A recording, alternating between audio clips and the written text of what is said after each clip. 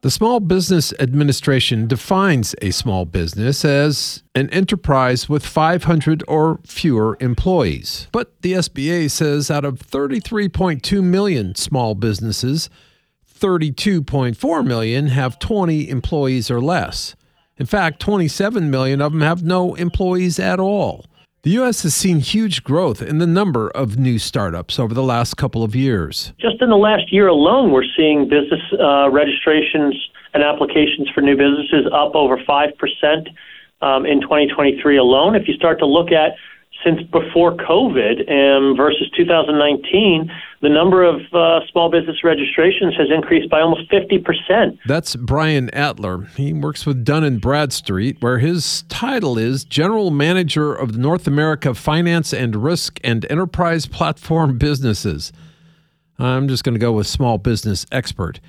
Anyway, Atler tells me if you plan to start up your own company, you need more than just a better mousetrap. Small businesses can have a great idea, and lots of great ideas were a failure because the small business owner didn't know how to operate a proper business. So here's the three big things you need to know before you take that plunge. One, build a business plan first.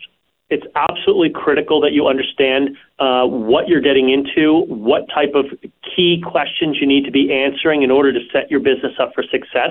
Number two is make sure you register your business, both with the Small Business Administration is a great place to start and learn more about how to register your business, and then get a DUNS number from Dun Bradstreet. And that's number two. And number three is make sure that you are constantly adapting to the local market. You know, being a resilient small business owner doesn't just mean having a great idea. It means being able to look at the data and analytics in front of you and learn to adapt as the business environment around you changes. Even in the best of times, you'll be taking on some risk. Now, according to the U.S. Bureau of Labor Statistics, about 20% of all small businesses will fail in the first year. That number grows to 50% failure rate within 5 years of a small business startup. So I asked Atler flat out, is this a good time to start a small business?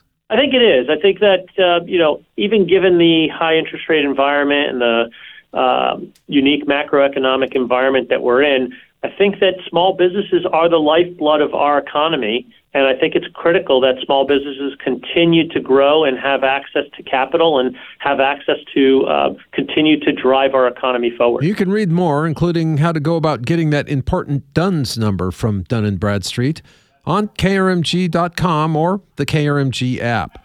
Russell Mills, 1023 KRMG, Tulsa's News and Talk.